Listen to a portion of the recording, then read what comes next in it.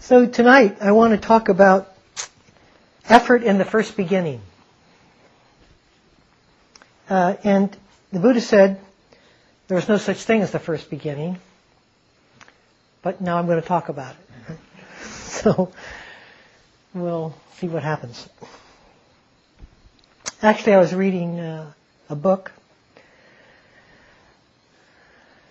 which I can't remember the name, but in any case, in it, it said it gave this fact, and this fact seemed to me to be one of the most amazing facts that I had ever in science encountered. And that was that life began 3.8 billion years ago once. It had one beginning. As I thought about life, I always thought it started around the same time in different swamps and whatever the goo of the time was, and that it fostered life from different ponds and brooks and whatever. But it turns out, genetically they can so prove it, I guess, is that it began once, and all of animal and plant life sprang forth from that first beginning, and the only time it's ever began. So I find that to be an extraordinary fact that somehow I never heard before. Because if we look at it dharmically, it sort of takes shape around that. Because from my perspective, what occurred was that awareness took form. It doesn't mean that awareness began, and I think that's what the Buddha was alluding to about first beginnings, is that consciousness doesn't have a beginning. In fact, it never evolves.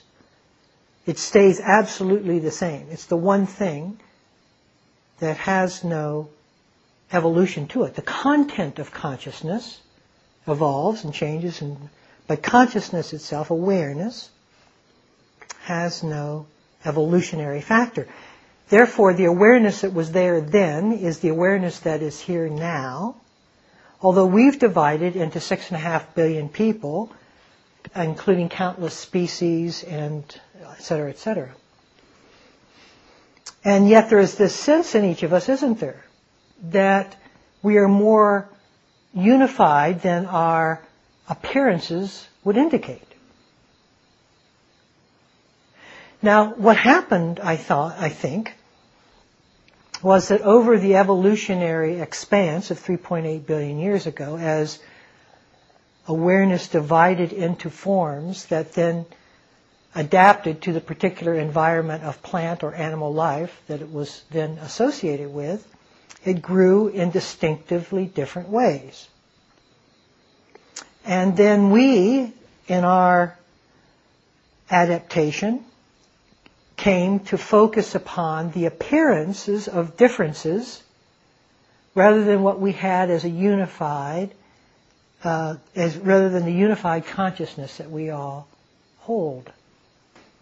And so, through the reinforcement and investment in the differences between you and me, or this and that, or this species and that, or plant and animal, grows all of the ways that we hold ourselves in distinction and comparison and evaluation, in judgment and measurement of all the different people within the species and all the different animals outside the species.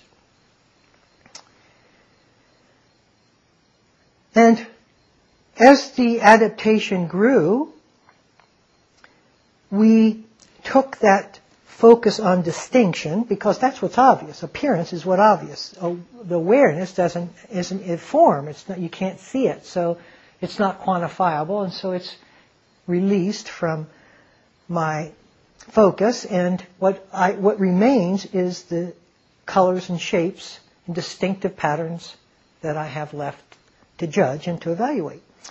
And so as we evolved as a species, and I don't claim to be an anthropologist, but it seems to make sense, that at some point we kept building boundaries to areas that we thought, perceived boundaries, where we thought we were in danger.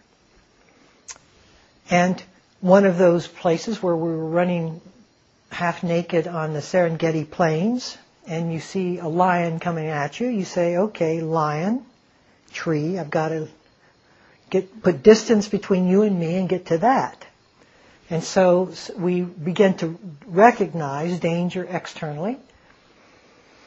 And then, because we were a communal society, we began to recognize danger inwardly.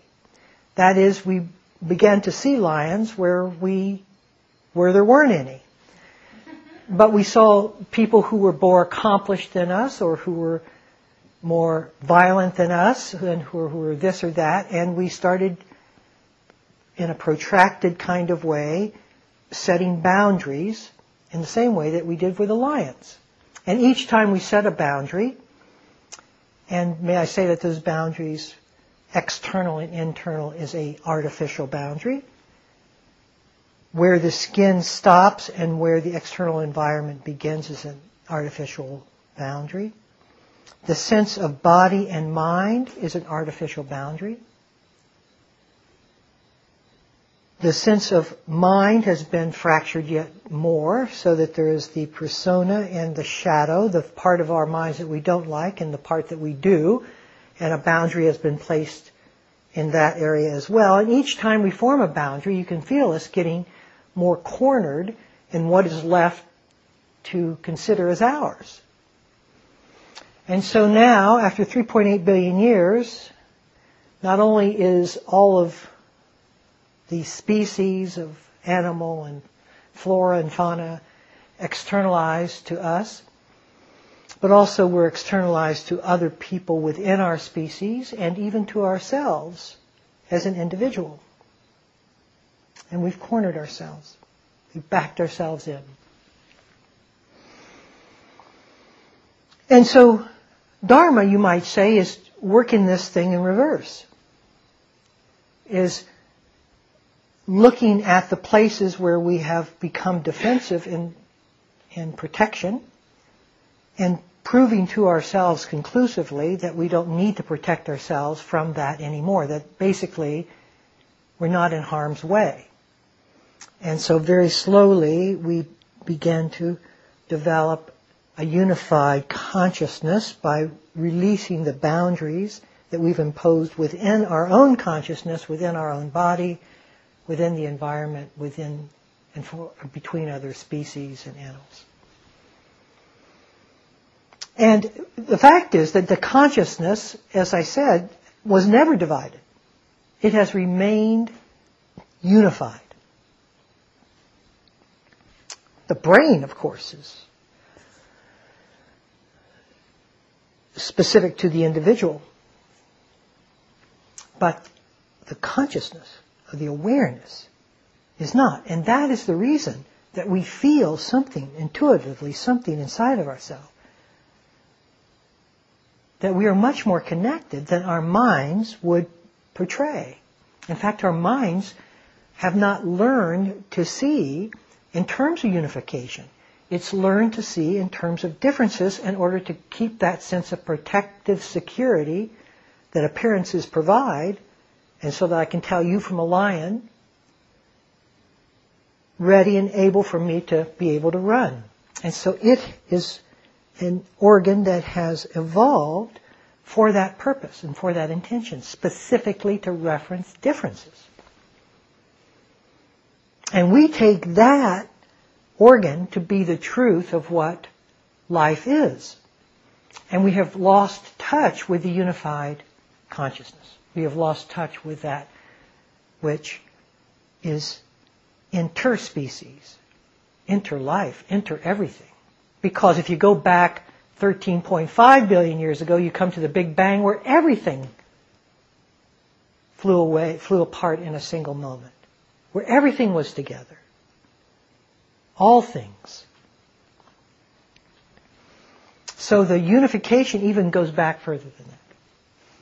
And is more complete and total than just life versus inanimate life.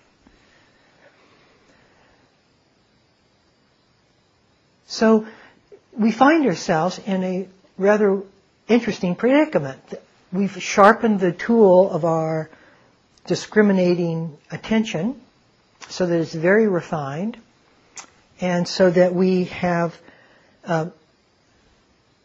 sort of entrenched a particular sense of, we have a disposition to every part of ourselves and to everything we see. And we have a very fast limbic system that fosters fear and adrenaline action that increases a kind of protective, almost biological protection from things. But we don't question it. It's the evolution of the species, but what is it that holds all of this together?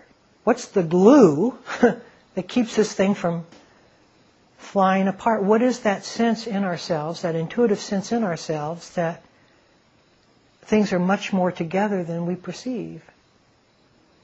Well, if we look down a few inches to the heart, you begin to sense, it's more of a visceral sense that there is something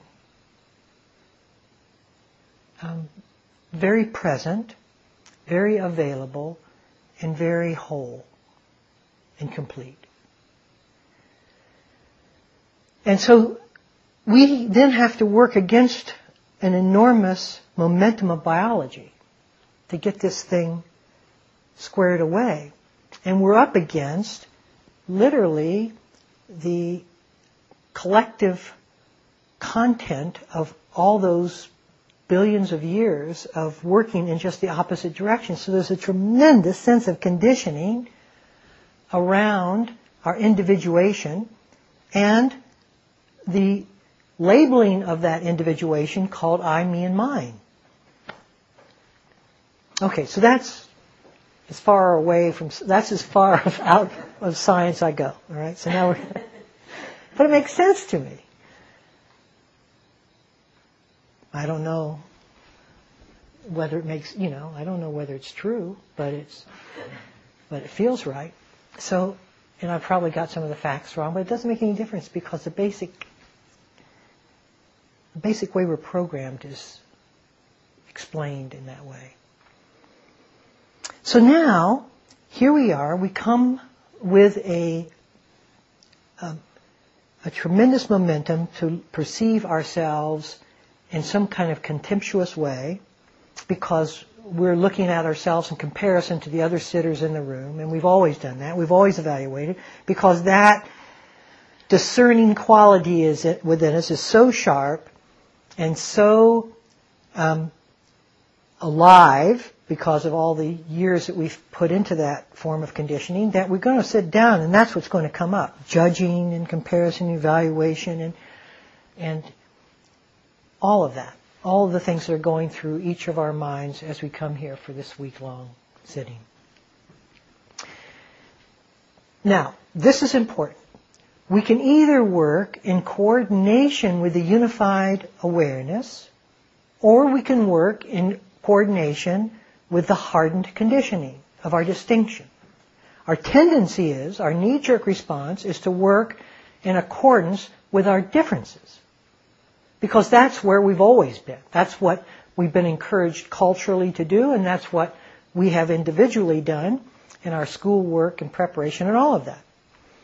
And so when we come to our spiritual orientation, that's what comes out of us, is that need to kind of improve myself to be better spiritually than I think I am now, and to almost competitively look across and around the room to see how I'm doing in relationship to everyone else who's sitting. That's kind of the way that we present our map of spiritual progress. Or according to some text and what it tells us we need to do in the progression of our steps and deepening of our this or that. But the question remains whether our effort is in alignment with that original beginning, or is it 3.8 billion years later, after all the distinctions have been made, are we now focusing and reinforcing the effort of all of those years of differences, of individuation? I think that's an important question. And however I got to that place, whether my science was wrong or it doesn't make any difference, because that's basically what each of us find ourselves in. Do I want to self-improve? I'll put it more bluntly and perhaps more accessibly. Do I want to self-improve? Because we think in terms of self-improvement, because self-improvement is a measurement, a quantifiable measurement that allows me to know that I'm gaining something. Or do I want to move back towards unification, a unified consciousness, which is not about self-improving at all? Because whatever effort we stake out to be, the way we're going to be practicing, whatever effort, whatever way we infuse and focus our energy, is going to have one or the other of those as its direction. And we may think we hold a view of unification, of interconnectedness, but practice individuation, distinctiveness, competitively, aggressively, unkindness.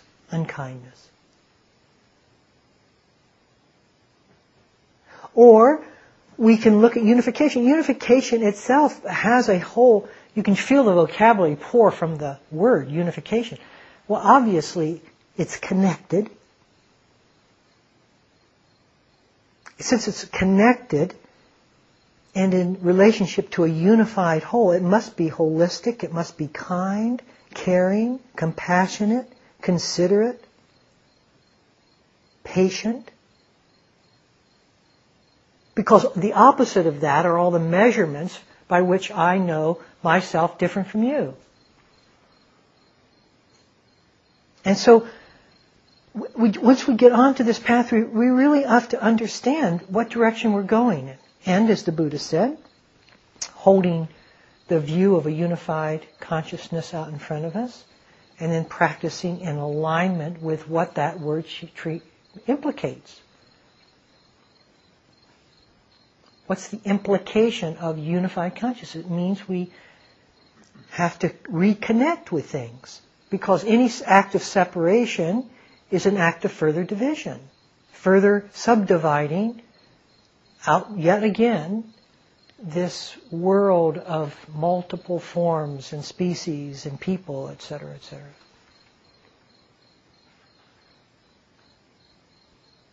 See, I like to make it very clear that what we in the energetic way, we then move, the way that we actually start working the practice, the sort of the guts, the down home, get dirty actual work that we're doing to unify our consciousness, we have to be very clear what we're doing each step of the way, whether we're actually bringing things together and connecting or whether we're creating more distance.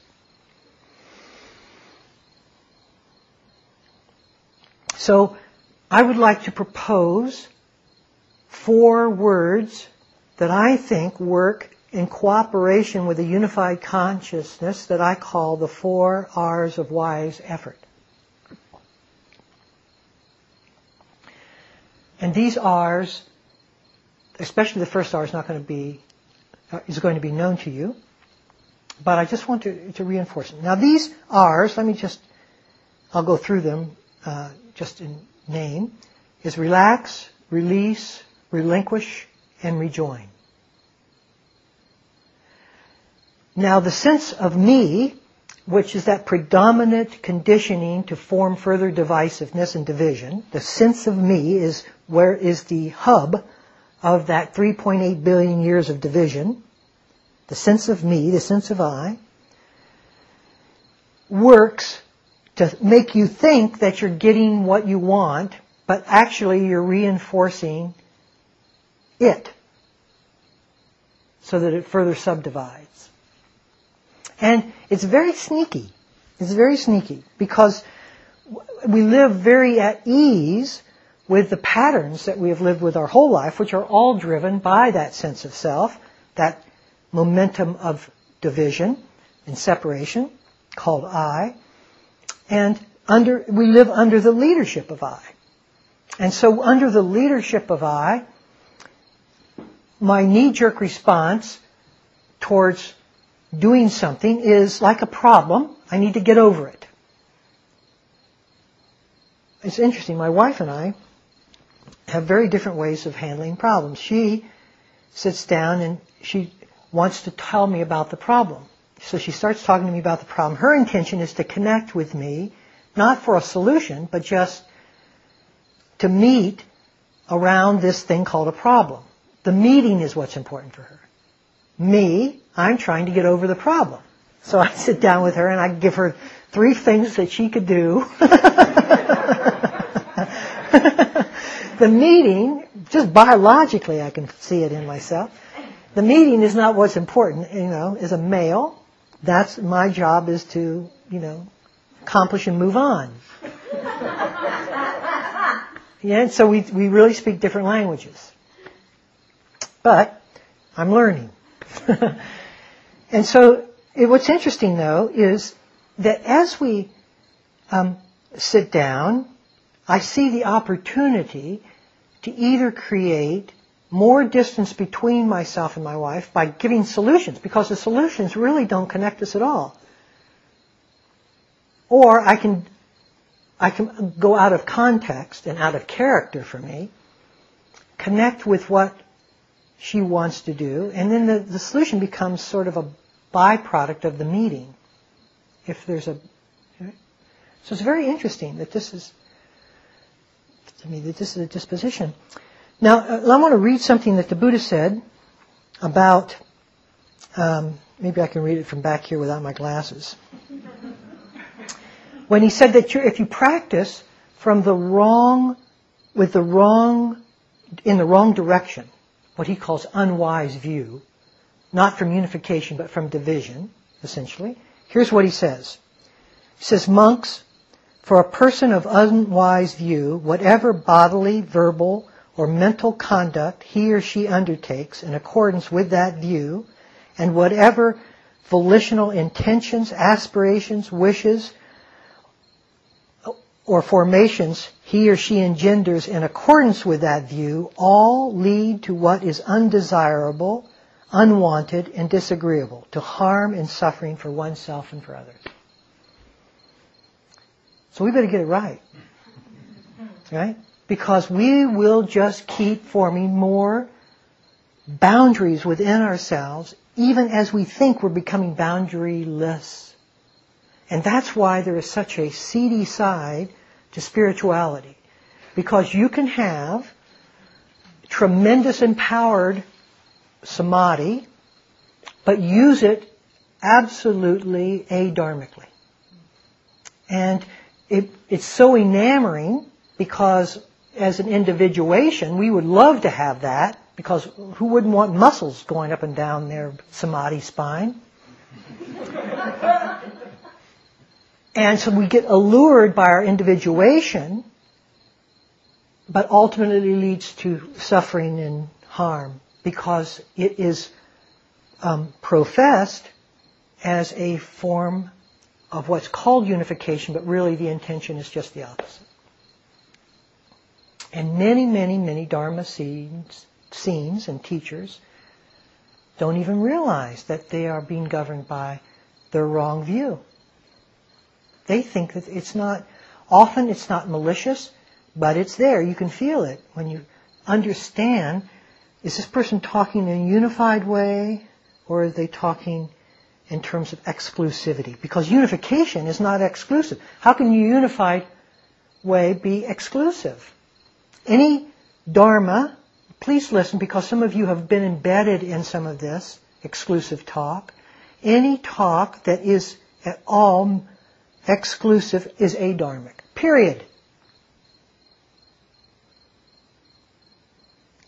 And the teacher may think that he or she is doing you a good service, well-intended service, towards making you exclusive, but not so. And you begin to develop, see, there's a spiritual logic. There's a spiritual rational logic that you can, once you understand the way, and you understand how the mind works, it's not logic, intellectual logic, it's spiritual, makes sense. It's just, you begin to see, well, of course not. How could anything that mentions that the way you become unified, you first have to become exclusive? How can that possibly work? So that's out. That's gone. Check that one off. And any means that professes the direction of unification that is itself self-mutilating or harsh, check it off. Because if the means isn't in perfect alignment with the ends we seek, then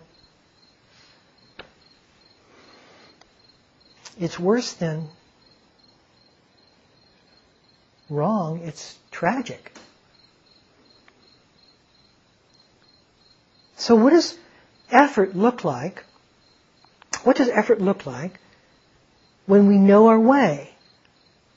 And each of us know whether what I'm saying is true or not. You don't know, not because of me, but because of you. Inside of you, there is that unified consciousness. It's never gone. It's never been changed. And if you listen from that, you will know whether what I'm saying is true. If you listen from your mind, then you'll think of it completely differently. And that's why you can hear, when you hear the truth, your head may not physically nod, but inside there's this, yes, of course, affirmation, yeah, of course. So what does it look like, you see? So now when we start practicing, every stroke, every thought, every intentionality, every movement holds a particular view and disposition to our life. And we have to line up actions of body, speech, and mind, which is the Eightfold Path, in perfect alignment to the view of unified consciousness. Or else we go astray. So without further ado, let me get to some of these 4 R's. The first one we have talked about considerably, and that's relaxation. You see, relaxation, just listen to these words in relationship to a perfect alignment of unification. Relaxation doesn't ask anything from you except the release of the tension and resistance that you have. And therefore it's asking a release. It's asking a surrender of the resistance of the boundary you formed to things. To yourself, to others. And therefore, relaxation is not an actual doing, it's a releasing of the tension of the misdirection of our 3.8 billion years. And so relaxation is at the hub of this realignment. And you can feel it. It's amazing once you say, okay, that makes absolute sense. You see spiritual sense. It makes, okay, so let me release the tensions within my body and mind. And whoa! Suddenly you see, if you don't indulge in the relaxation, if you make the relaxation an ends, then you'll lean into relaxation and it will cover over the unified consciousness. That's how it works. You lean into anything, of body or mind, it covers it. But if you let the relaxation move through you, without leaning into it and indulging it, then what springs forth is the consciousness. Because we've been hiding from it, from the tensions that relaxation created, the boundaries and the tensions, and therefore we couldn't see it. We couldn't perceive it through that tension. Relax the tension and we're back to day 1. It's a spring morning, June 12th, 3.8 billion years ago, in a glob of goo.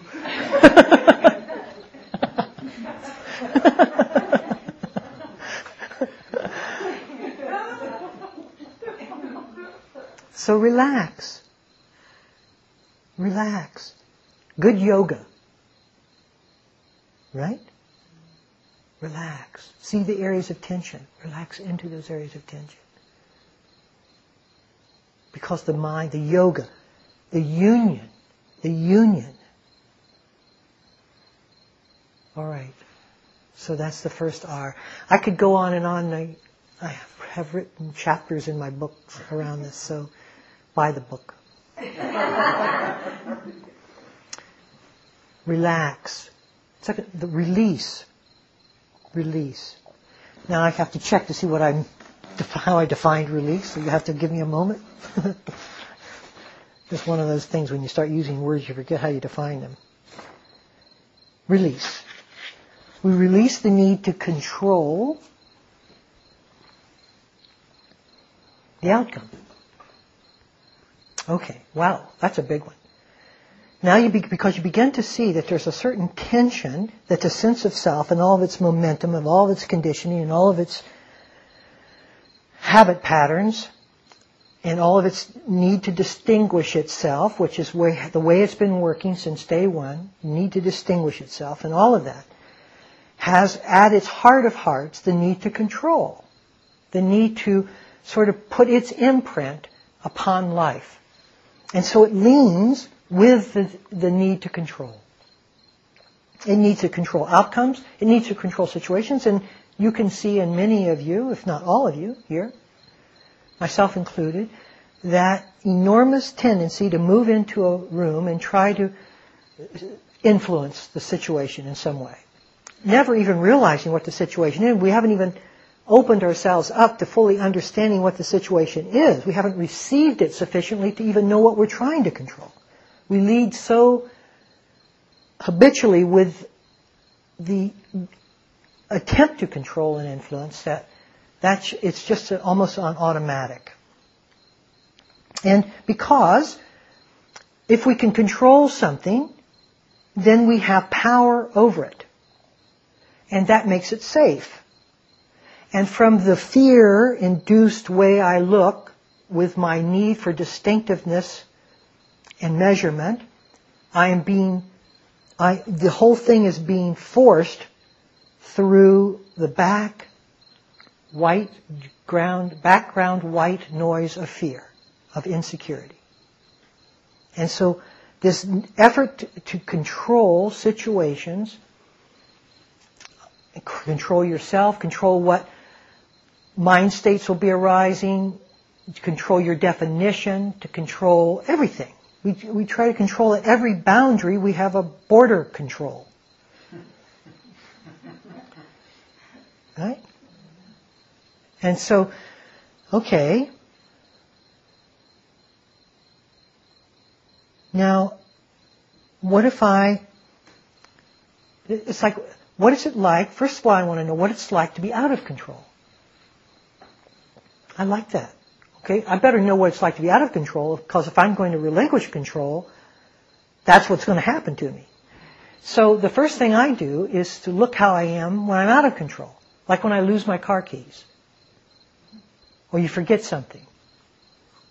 Or you don't have the manipulating force to change the situation in some way. Or you don't get your way. Or you don't get your way. That's a good one. How's it feel inside? Especially if you have the credentials to get your way, and everybody should be listening to you. Which some of you do.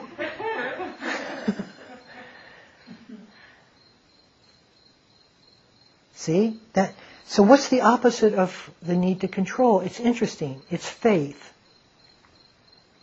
And faith is relinquishing the control. It's very interesting when you look at it, we don't control anything. We control the future, but we can never control the present. Like I sit here and I say, oh, it's too hot in here. I think I'll turn on the fan. In the moment I think it's too hot in here, I have no control over the heat whatsoever. The future expectation is I will do something to the temperature of the fans and thereby make it nicer for me. But in the moment, there's no control whatsoever. And we're always at the complete vulnerability of what it is that's happening, of the moment, of reality. But the mind builds its momentum of distinction and control and security towards a future in which I can then empower this moment to be different than it is at the moment, in this moment. So it's always a future orientation. And faith is living with reality as it's being manifested rather than the need to try to control it in any way at all. It's moving. For 3.8 billion years, form has moved. Look. It's moved. I dare say it hasn't been because of you or me. It's going somewhere. Why don't we just join it? Rather than try to retract it. Like we know where it really needs to go. Yeah, we really know where it needs to go, don't we? Look at the disposition of the planet. We know right where it needs to go. Okay, so relax, release. Relax. I'm trying to get this done in our time allotment for a talk. It may go over a little bit, but we'll see here. Here's a good example of the release of control. A friend of mine, I've told this story before, so you may have known it. A friend of mine was driving her 3 children, all, very young, maybe one preschooler and 2 elementary school kids, like, let's say 5, 6, and 7.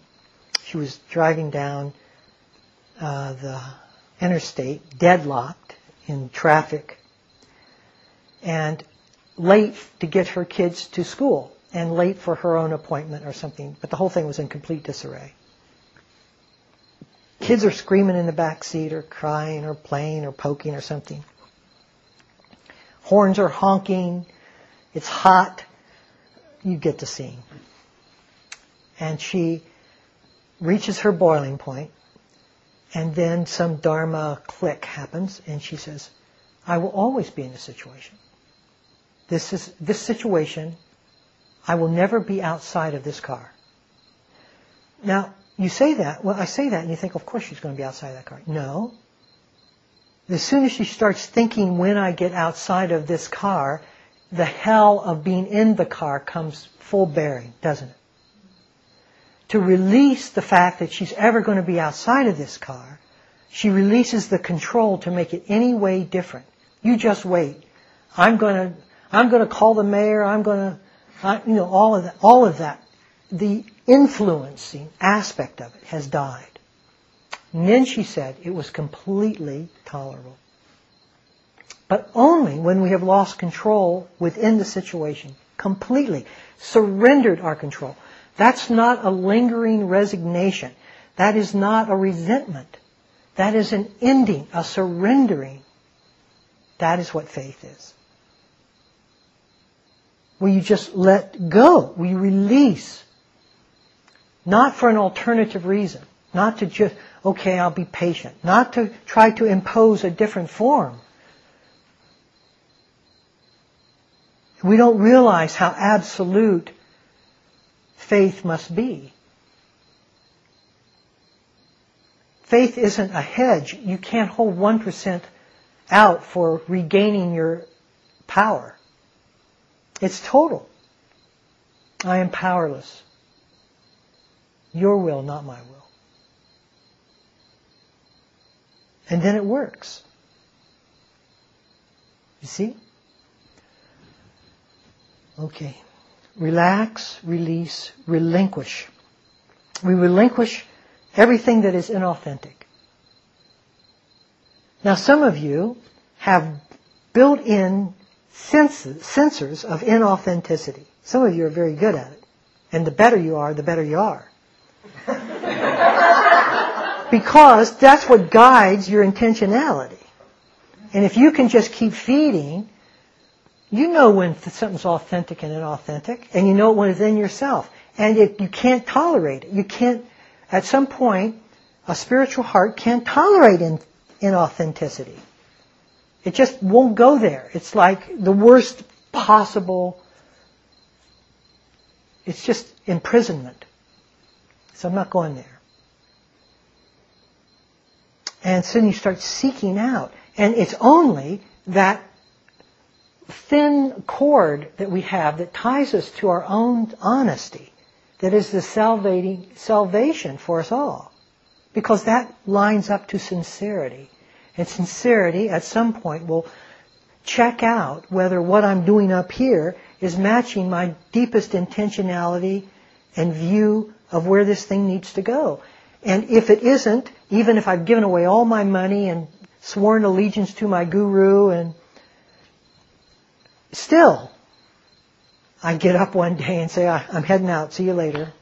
This doesn't work for me. And out you go. Because your integrity above anything, it has to be the most important thing to you. And when it doesn't ring true, you can live with it for a while, but then it becomes intolerable and you leave. And it's true also internally in you. You know where you're lying to yourself. You know where you're not doing what you know you need to do. And it may take a word like, are you indulging? Oh, wait a second here. Let me check it out. That word rings true. Yep, I am indulging. I may not want to give it up quite yet, but I now at least know the bells have gone off. See? And so this honing in on what's inauthentic is a tremendously important spiritual ability. The highest, I give it the highest ability. And so we think, okay, then you can only face yourself lying to yourself for so long before you go, okay, come on. Fess up here. You see? So we relinquish our inauthenticity. Very important. Finally, rejoin.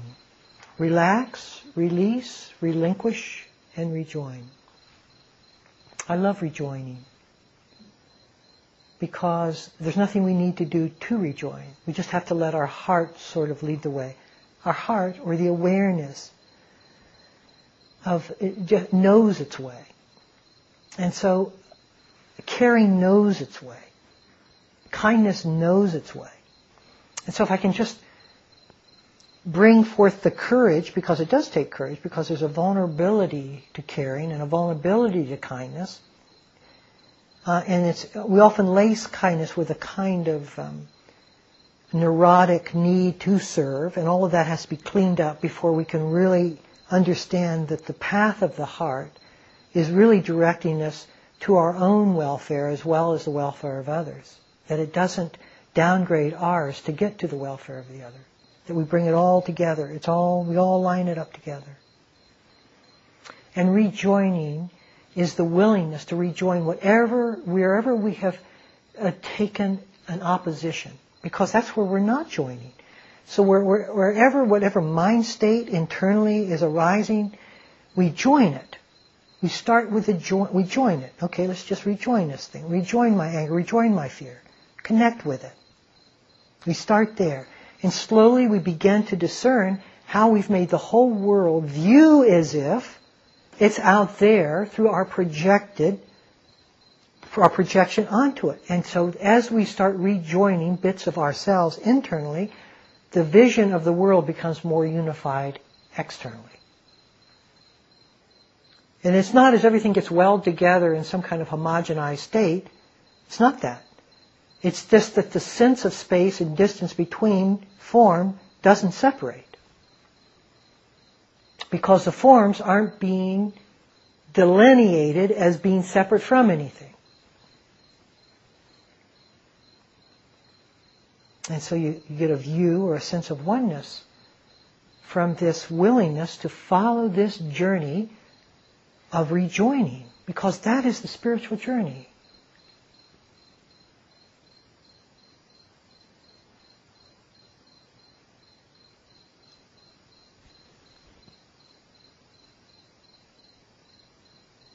And wherever I feel irritated because some sound is happening, that's the momentum of all those years of further distinction and turning away and aversion and separating and isolating. And I don't do that anymore. Even though there's tremendous momentum to hear a sound that's annoying and you think, oh, well, let's go out and kill all the crickets. You don't do it. You even rejoin with the irritation that would have led to that action at an earlier, more primal state of our maturity.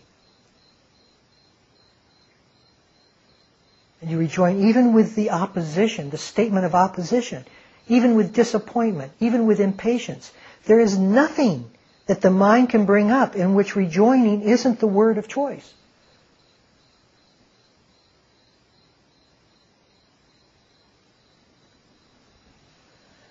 So that's it. I hope that feels absolutely spiritually integritous.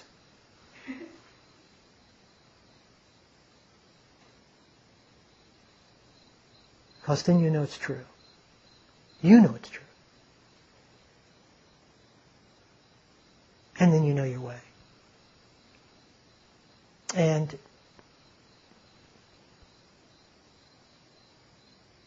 that's it.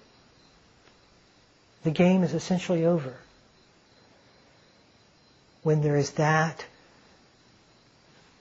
compatibility of view, intentionality, which Ron will speak about tomorrow, effort, total alignment.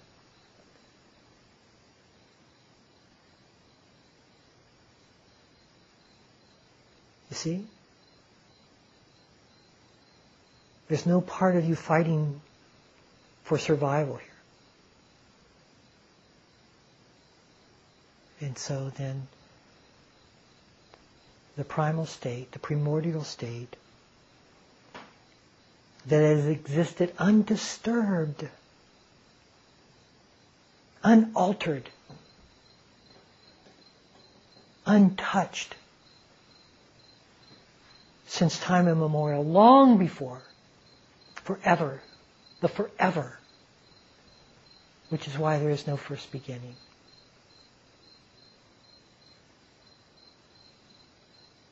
Thank you all.